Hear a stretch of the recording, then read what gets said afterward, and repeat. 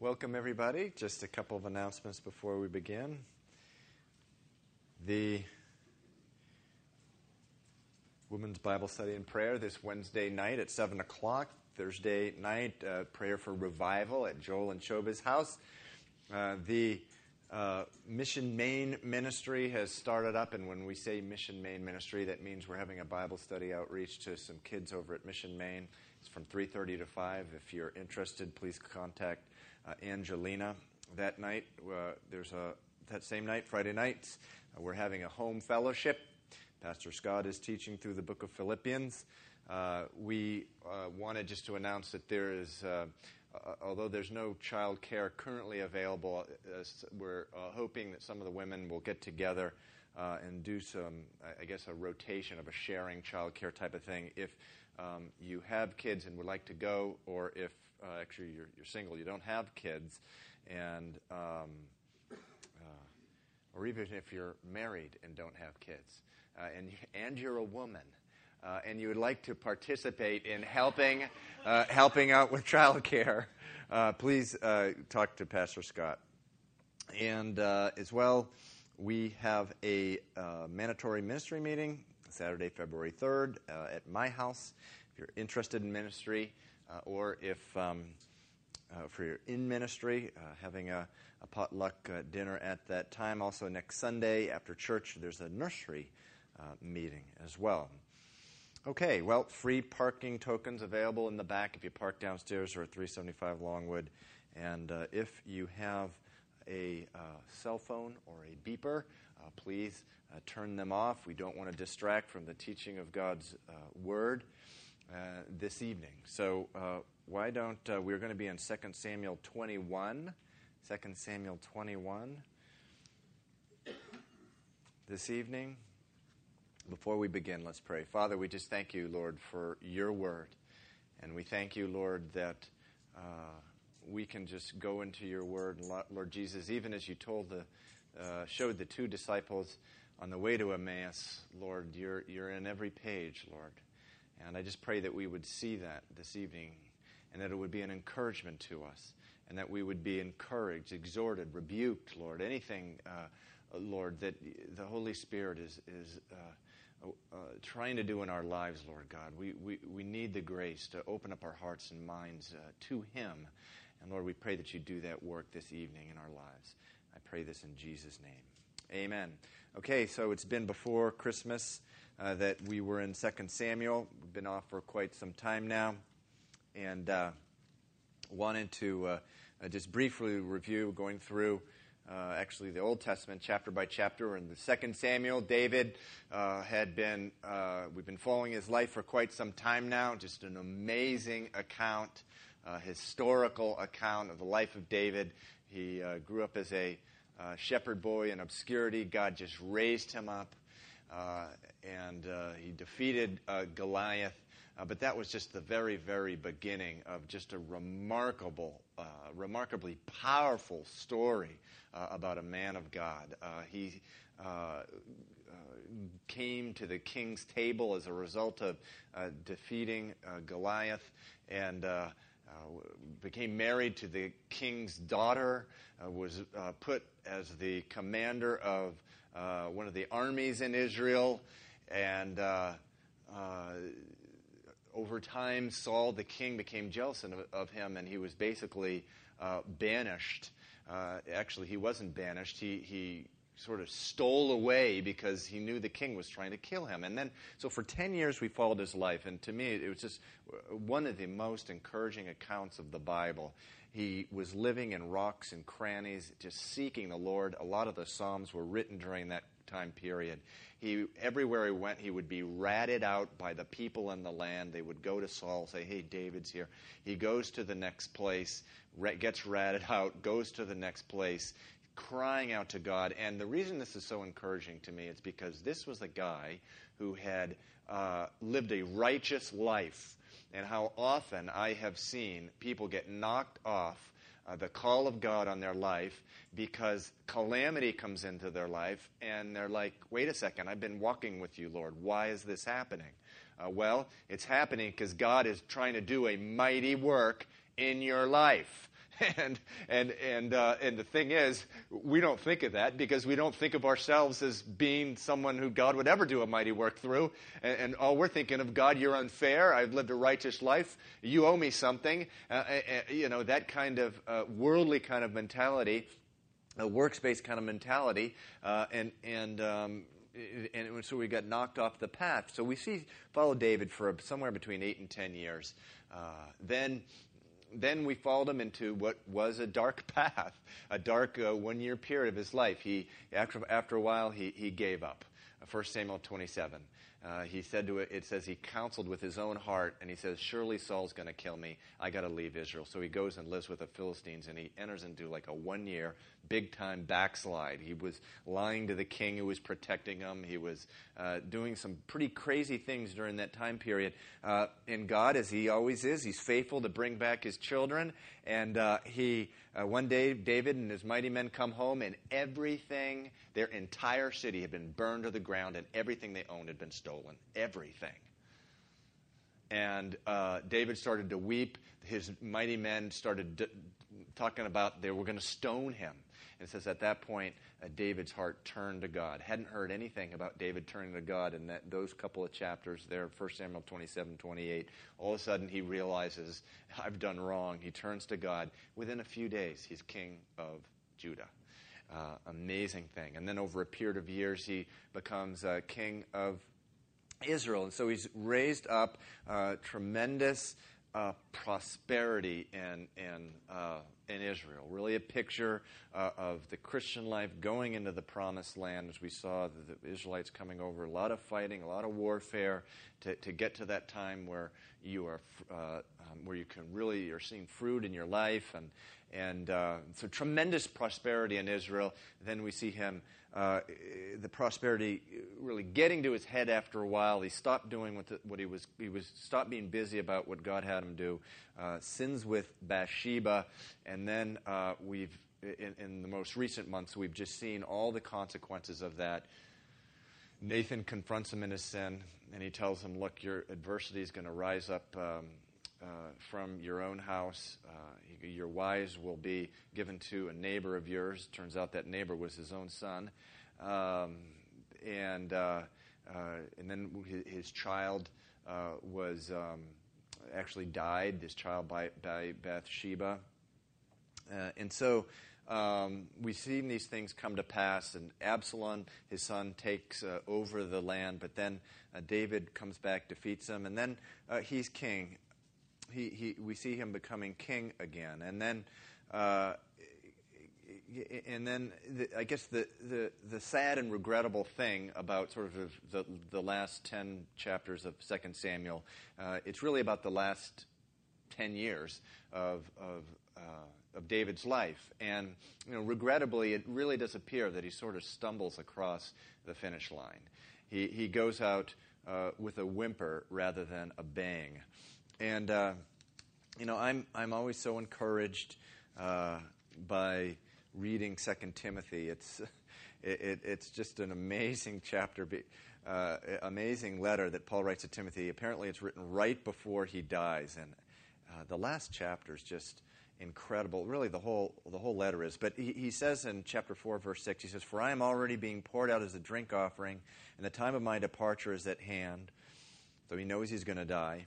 "I have fought the good fight. I have finished the race. I have kept the faith. Finally, there is laid up for me the crown of righteousness." That's what we were talking about this morning.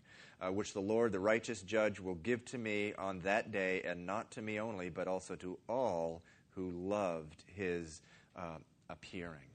And so, a very honest question and fair question to ask is, why is it that such a tremendous, mighty man of God like David sort of finishes the way that he did when, you see Paul here finishing like this? And so can't we expect something better than stumbling across the finish line?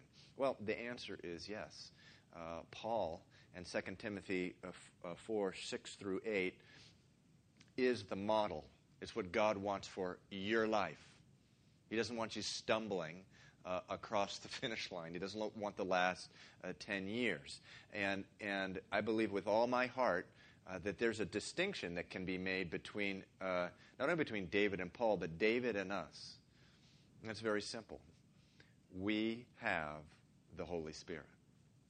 And now that may seem terribly presumptuous for me to be saying something like that. I mean, why should I ever compare myself to David and assume that, wow, I'm going to be able to finish well in my life, and he was not able to finish well because I have the Holy Spirit. Well, it I suppose could be a presumptuous statement, but the Bible really does teach, as we were talking about this morning in 1 Corinthians 1 Corinthians chapter 2, verse 9. Paul's explaining to the Corinthians, the church was in a complete mess, and he was trying to remind them of their glorious salvation, which they seemed to have forgot about. And he said, "No eye has seen, no ear heard, nor have entered into the heart of man the things which God has prepared for those who loved him, but God has revealed them to us through his Spirit." Through his Spirit. And it says in chapter 3, verse 16, again, "Do you not know that you are the temple of God and that the Spirit of God dwells within you?" It's not presumptuous to recognize that we have something that the Old Testament saints did not have. No eye had seen up to that point. No ear had heard. No heart had experienced the type of salvation that God had prepared for man.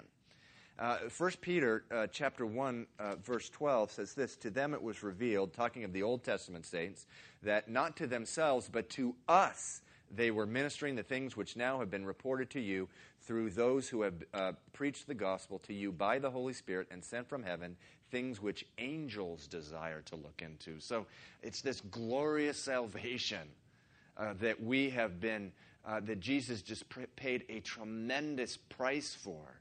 That we can look at the life of David, we can understand it, but then we can look at the life of Paul and say, yeah, that's it. That's the life that Jesus Christ purchased for me. And that's not a presumptuous statement. It's just the Word of God.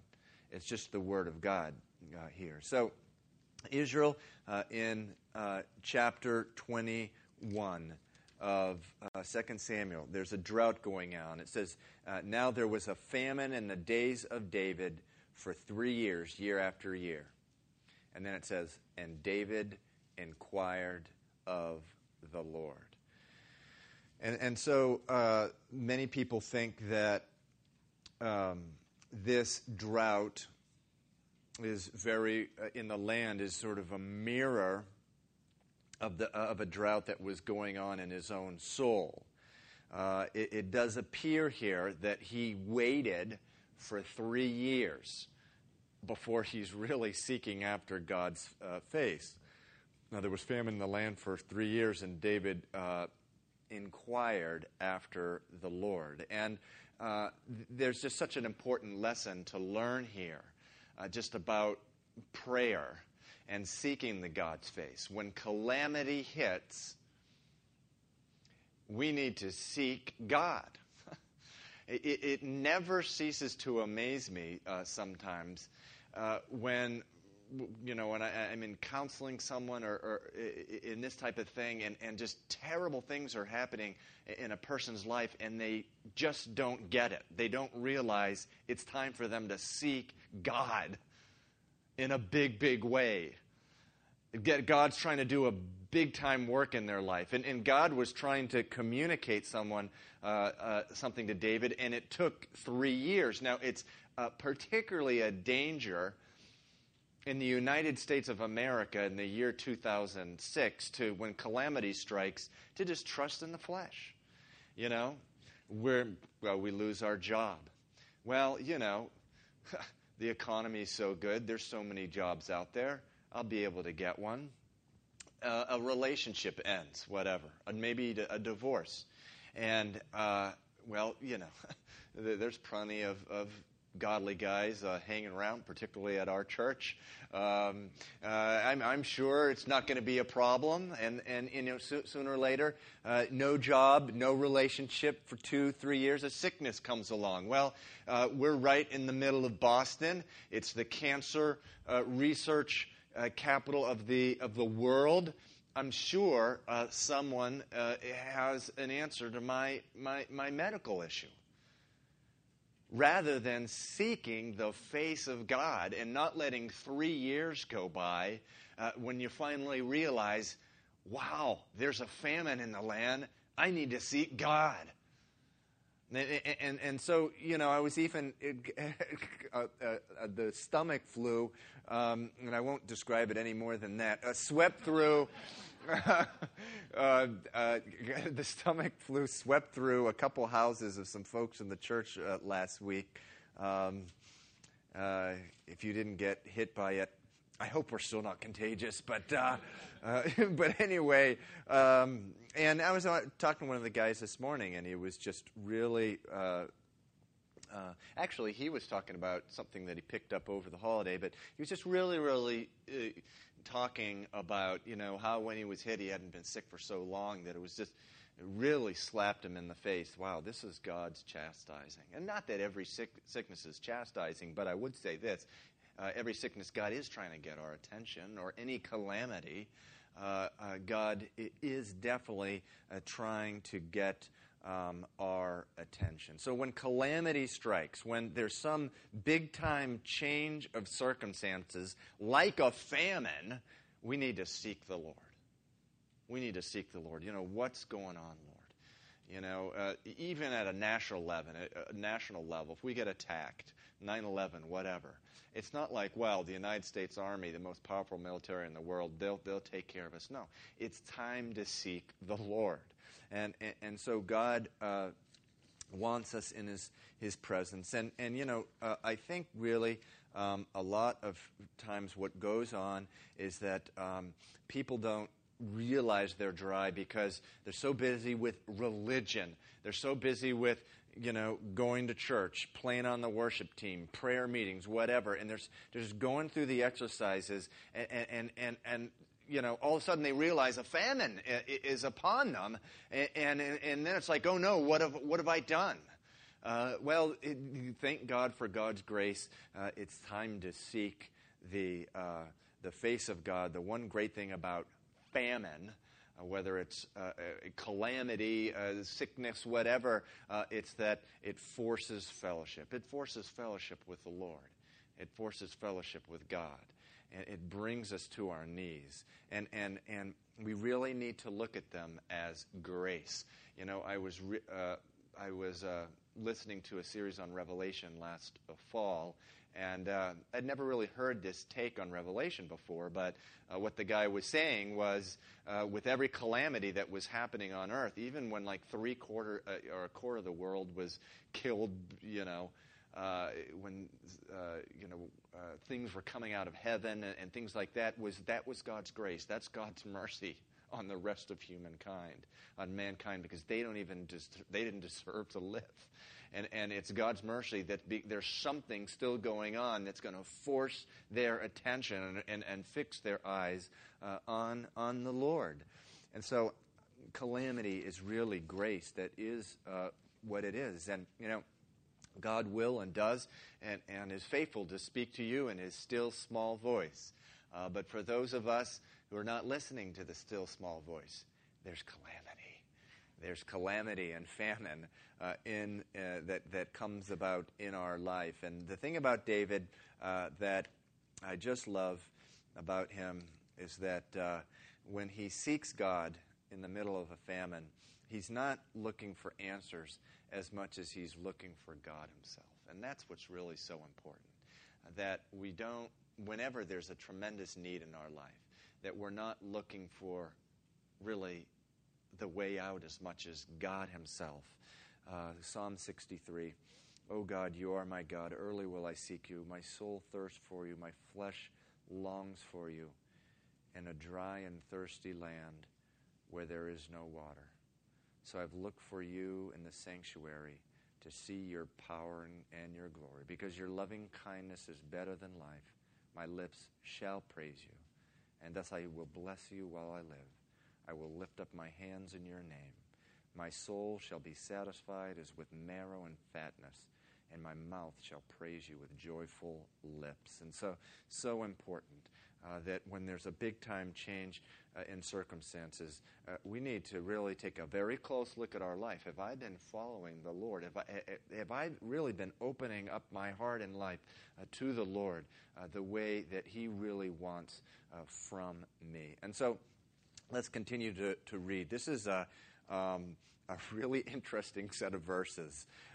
So let's read it, and then we'll talk about it. So verse 1. Now there was famine in the days of David for 3 years, year after year, and David inquired of the Lord, and the Lord answered, is because of Saul and his bloodthirsty house, because he killed the Gibeonites. So the king called the Gibeonites and spoke to them. Now, the Gibeonites were not of the children of Israel, but of the remnant of the Amorites. The children of Israel had sworn protection to them, but Saul had sought to kill them in his zeal, and the children of Israel and Judah. Now, many of you may remember what this is talking about. Remember when Joshua came into the land, Lord said, wipe out everything. There's so much abomination, so many pagan temples, pagan worship, child sacrifice, the whole deal. He said, wipe out everything. The Gibeonites saw the hand of the Lord on Israel, and they actually deceived Israel into making a pact to not kill them, not wipe them out. Well, God takes oath seriously. The Bible says, keep your oath even when it hurts. And so and it wasn't an oath just for like 5 years. It was a permanent oath. And so Saul had killed a bunch of Gibeonites, probably many of them. Some think it's when he went in and killed all the priests of Nob, that situation there. I'm not sure. But, as we saw from Saul, he literally turned into a madman. He was wiping, again, not only the Gibeonites out, he was wiping whole villages of priests out. And so a terrible offense in the eyes of God. Verse 3, therefore David said to the Gibeonites, well, what should I do for you, and with what shall I make atonement, that you may bless the inheritance of the Lord? And the Gibeonites said to him, we will have no silver or gold from Saul or from his house, nor shall you kill any man in Israel for us. So he said, whatever you say I will do for you. Then they answered the king, as for the man who consumed us and plotted against us, speaking of Saul, that we should be destroyed from remaining in any of the territories of Israel. So apparently Saul tried to wipe them out completely. Verse 6, let 7 men of his descendants be delivered to us, and we will hang them before the Lord in Gibeah of Saul, whom the Lord chose. And the king said, I will give them. But the king spared Mephibosheth, the son of Jonathan, the son of Saul, because of the Lord's oath that was between them, between David and Jonathan, the son of Saul. So the king took Armani and Mephibosheth, the 2 sons of Rizpah, the daughter of Aiah, whom she bore to Saul, and the 5 sons of Michal, the daughter of Saul, whom she brought up for Adriel, the son of Barzillai, the Melathahite. I don't know if I got that one right. And he delivered them into the hands of the Gibeonites, and they hanged them on the hill before the Lord. So they fell, all 7 together, and were put to death in the days of harvest, in the first days, in the beginning of barley harvest. Now, Rizpah, the daughter of Aiah, took sackcloth and spread it for herself on the rock, from the beginning of harvest until the late rains poured on them from heaven. And she did not allow the birds of the air to rest on them by day, nor the beasts of the field by night. And David was told that Rizpah, the daughter of Aiah, the concubine of Saul, what she had done. Then David went and took the bones of Saul and the bones of Jonathan his son from the men of Jabesh-Gilead, who had stolen them from the streets of Bethshan, where the Philistines had hung them up after the Philistines had struck down Saul in Gilboa. So he brought up the bones of Saul and the bones of Jonathan his son from there, and they gathered the bones of those who had been hanged. They buried the bones of Saul and Jonathan his son in the country of Benjamin and Zelah in the tomb of Kish his father. So they performed all that the king commanded, and after that God heeded the prayer for the land. So what we find out here is that the root cause of the famine was the sin of Saul. However, the timing of the famine was really probably about David. God was still working in David's life, but the root of the famine was the sin of Saul. And even though it's about 40 years later, actually, it would have been about 40 years before that Saul had committed this sin. Justice, that God's justice may grind slowly. A lot of times we want God's justice to move a lot faster. But he is loath even for the wicked to perish. But his justice will come, and God brings vengeance in his time. And what the Gibeonites asked for, we may think it is, sort of outrageous what their request is, and we may think it's even worse that David followed the request, but it really was following the letter of the law because they were basically citizens of Israel. And so the Mosaic law called blood for blood. And so what's being done sounds distasteful today, but it was consistent with the Old Testament Mosaic law. And it is important that we read things like this in the context of what God was doing in the world at the time. He was, at the time of Noah, the Bible says that every thought of man was only evil all the time. And so he later brought Abraham into a world that had completely lost any knowledge of God, and God is using Israel to bring him out all of that. And you still have many things like this where God is showing mankind through Israel about the justice and the holiness of God. And that's one of the things that goes on here and really throughout the Old Testament. And anyway, the interesting thing here that one thing the Gibeonites did, remember they were not Jews. Jews would never leave a body overnight that was dead. It was something that's never done. Remember when Saul and Jonathan were killed and they were pinned to the temple in some Philistine city, and a bunch of Israelites braved their lives just to go and get these bodies. That's how much respect there was for the dead. It's not necessarily something that you had in pagan cultures. And so they were left out in the open, but one of Saul's concubines, I think who had been involved probably in raising some of these kids, kept the birds the birds of the air off of these dead bodies just out of respect for them. And David still intervenes here, and really that's grace. It really is. I didn't have to, but he intervenes, and he went and he took, he intervenes in the situation. He takes the bones of Saul and the bones of Jonathan, his son, it says in verse 12, from the men of Jabesh Gilead who had stolen them. And so he brings the bones of Saul and the bones of Jonathan, his son, from there, and they gathered the bones of those who had been hanged. So there's some respect there being given for the dead. They buried the bones of Saul and Jonathan, his son, in the country of Benjamin and Zelah, in the tomb of Kish, his father. So they performed all that the king commanded. It says, and after that, God heeded the prayer of the land. And actually, in verse 10, it says that after the justice had been heeded, the late rains poured on them from heaven. The word there literally is liquefied. Or dropped. Just tremendous outburst of water. And so, the Bible does say in Acts, I think of where Peter's teaching, and he says, repent, and times of refreshing will come from the Lord. Is that Peter or is that Paul? Can't remember.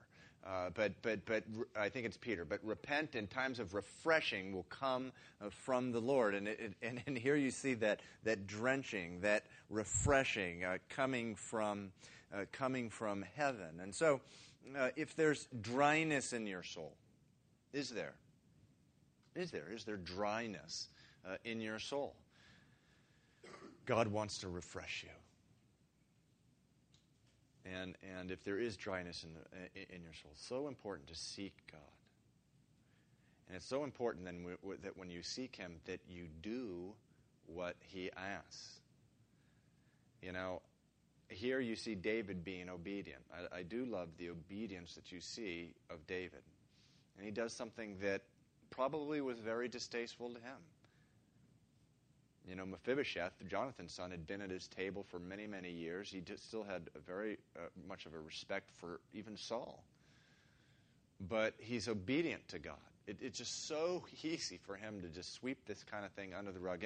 And so when you seek the Lord, and you're in this dry period of your life, and you seek the Lord, and the Lord's saying, well, the reason that you're dry is X, Y, Z. You need to do X, and you need to do Y, and you need to do Z.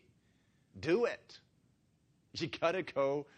You got to do what the Lord is telling you to do, regardless of how painful it is. Maybe there's some issue of forgiveness where someone has just wronged you terribly, terribly, terribly, and there's not one single thing that you can think of which justified the wrong they've done against you, but you've had a root of bitterness, and you need to let go of that, even though that may be the most unfair thing imaginable. Maybe it's an issue of money.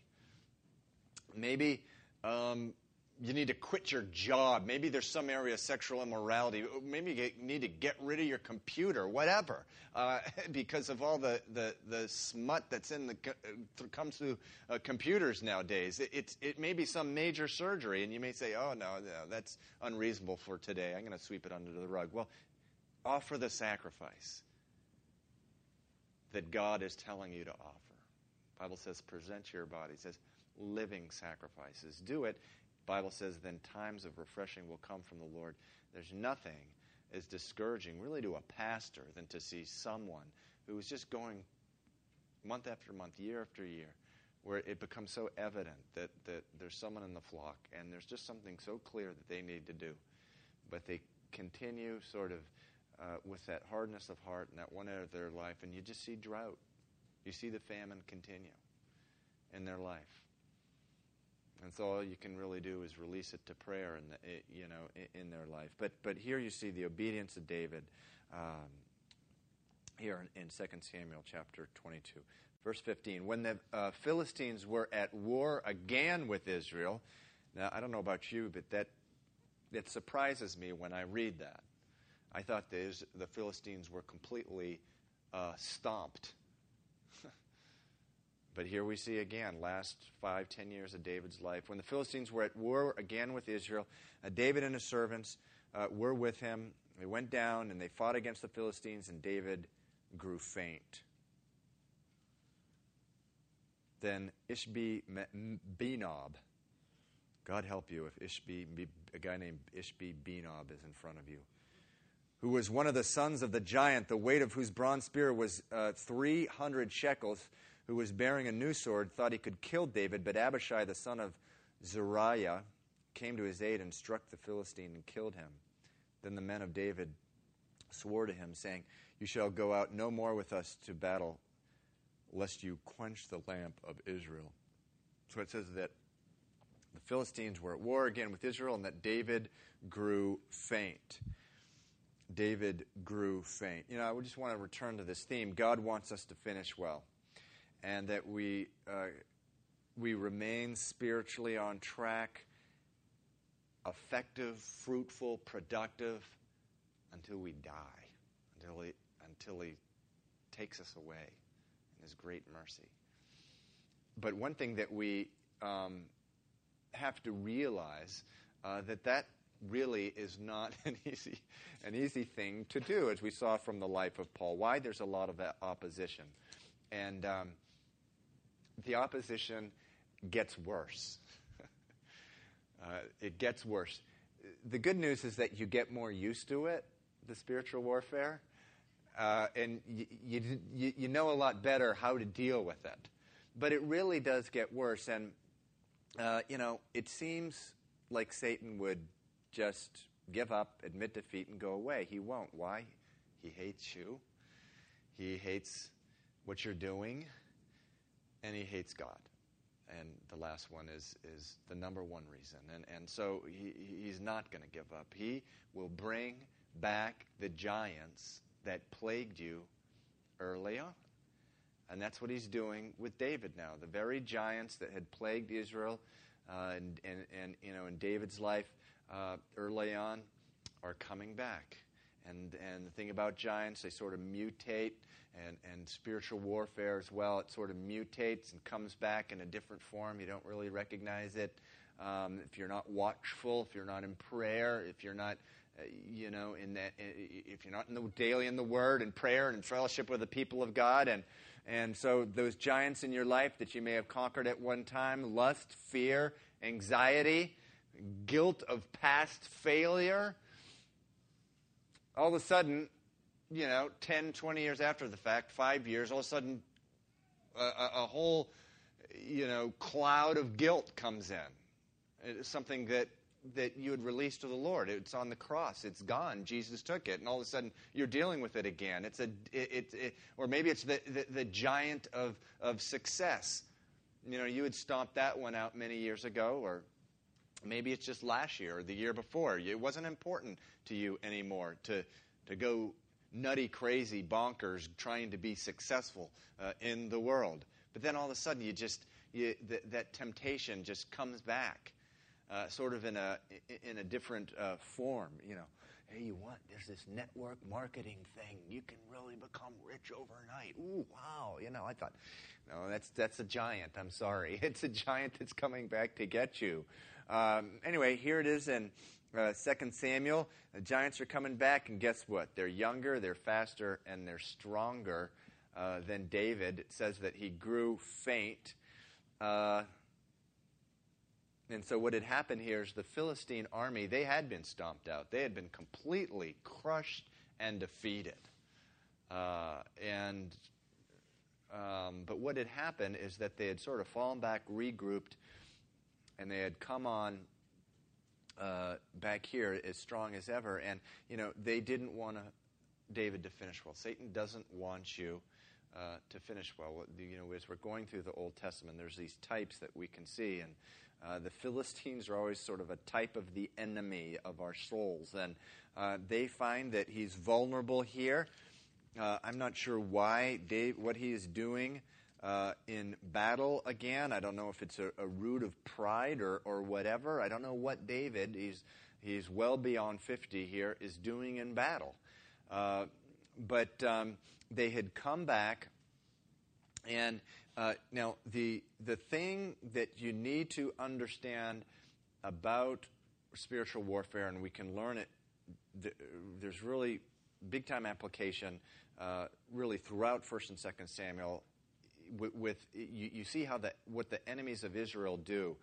And it's not only the time of David, but also you look through Saul and what the enemies of David of Israel did is they would sort of nick and peck at the corners of the borders. Remember when David sinned with Bathsheba? It says in the springtime when kings went off to war, David stayed home. That's because every springtime, the enemies of Israel would come in and they would try to sort of peck away and test the waters. And so if they got a lot of resistance, they would just retreat and do nothing. But man, if there was an opening, they would go for it. And so what had happened here towards the end of David's life, what had happened? Well, David, after being enormously powerful, he sinned in a very open, rebellious, outrageous way. I mean, not only committing adultery, but murdering someone to cover up his crime, and just doing it openly after everything that God had done for him. Don't think that the enemies didn't know what was going on in Israel. Don't think that they didn't know about. Obviously, they knew about the Civil War. They probably knew much more than that. The adversity in his own home, the humiliation of his concubines being given over to his son, the whole thing. And so the enemy knows this, and so they had been nicking away at the borders of Israel. And I guess some believe by this point in verse 15, they're right. The reason David goes out in the battle is they're close to Jerusalem. And so that is such an important principle of spiritual warfare. I love how Paul exhorts in his letters, be watchful. So I love that word watchful because that means to pray, but there's something else. It's to be pray and keep your eyes spiritually open. Remember in 1 Corinthians chapter 2, the end of chapter 2, spiritual man, spiritual woman is able to judge all things. So if a spirit-led life, you're able to see these enemies as they're pecking away at your life, and you're able to sort of just resist it. So they can, the Bible says, resist the devil, and he will flee. If we're not watchful, though, if we're not in his word, if our devotion life is one day here and one day there, the enemy will get in, and pretty soon it'll be right. The enemy will be right close to our heart. It's like Jerusalem, right? Even as the Philistines were right close to Jerusalem, they'll get right close to our heart. And so you have the emergence of these champions, these giants, and in verse 17 it says, but Abishai, the son of Zeruiah, came to his aid. This is verse 17. And struck the Philistine and killed him. Now, I'd like to just change directions here. I don't think that this is luck that happened here. This isn't luck that this guy, Abishai, just happened to be here. This is what this is. This is most probably, this is about discipleship. David had trained up other people to replace his mighty men and to replace the work that he was no longer going to be able to do as he grows older. And this is one of David's mighty men. He's listed in chapter 23, and so David appears to have duplicated himself, and he's out of his prime, and so his disciples are fighting the fight for him in an area where he was no longer able to do it. And so it's so important, really, that all of us, not just like the pastor, but all of us, be raising up disciples to carry on the Lord's work. If Jesus tarries, so that when we're out of here for one reason or another, God, is able to work through people who we're pouring our life into. And this is just simple wisdom. And part of my responsibility is to raise up others, but it's not only mine. It's yours.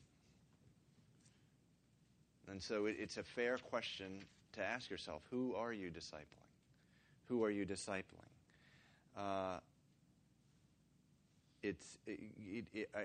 Matthew 28 is very clear. It's not a suggestion. It's a command made to everybody. And it says, go and make disciples of all nations.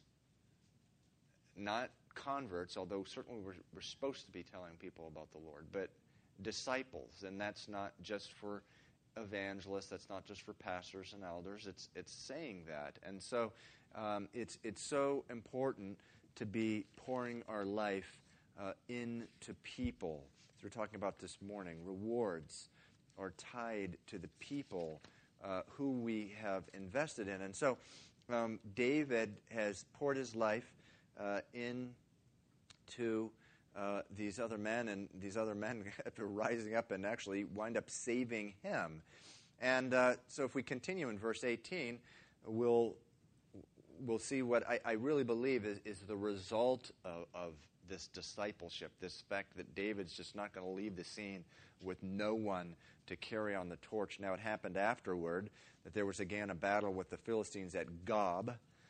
Then Sibbecai, the Hushathite, killed Saph, who was one of the sons of the giant.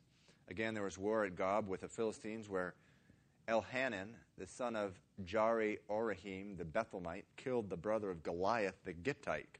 So Goliath's brother, of all people, hanging around 30 years later, 30, 40 years later. It says the shaft of whose spear was like a weaver's beam.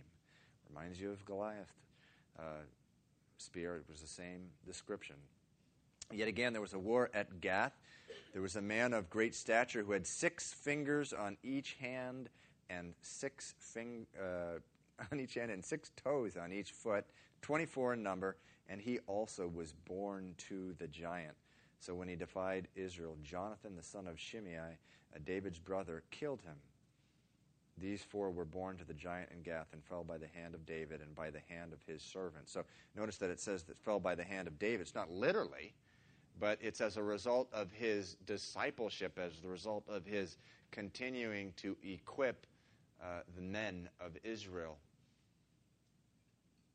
to be in the battle, to be in the fight, and how important it is in our life to be investing our lives in people, to be investing our lives in people. And so we'll stop there.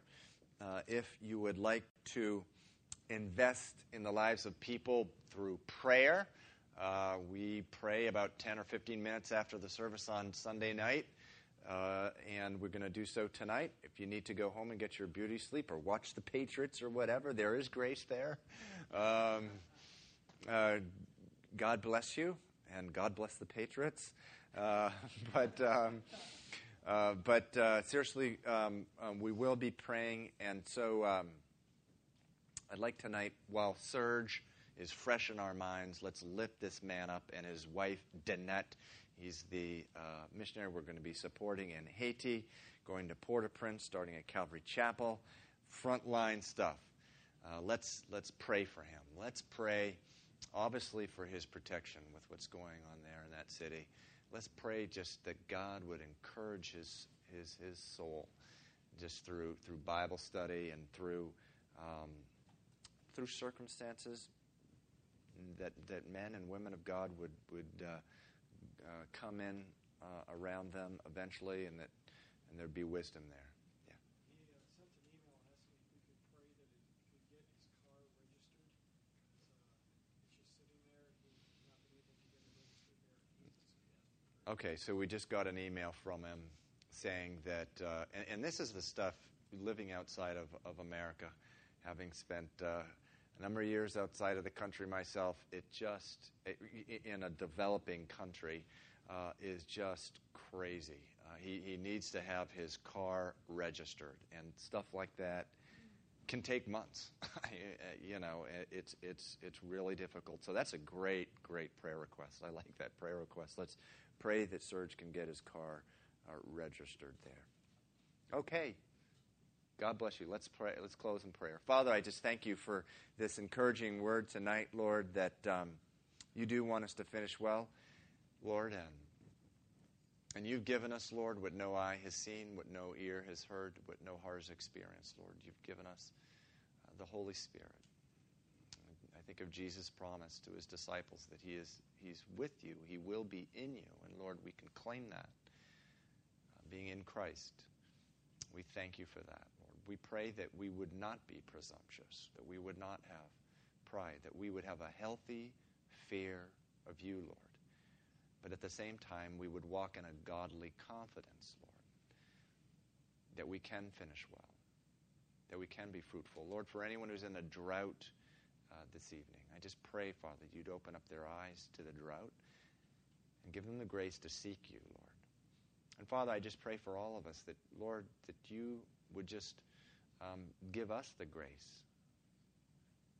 Fill us with the Holy Spirit that we would disciple, Lord, those who you put in our lives, that you'd open up our eyes to those who you want us to disciple.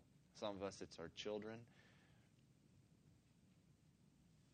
but there are others too, Lord. I just pray that you would open our eyes to who they are, Lord.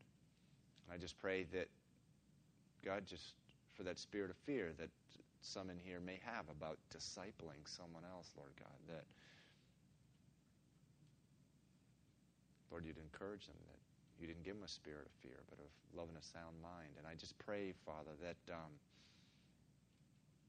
you'd give them a sound mind about how to do that discipling, Lord. And Father, I just pray that you would bless the time of prayer this evening, and I also just pray for, Lord, the folks who are leaving and going home. I pray that you give them traveling mercies, Lord. I pray this in Jesus' name. Amen. Okay, God bless you.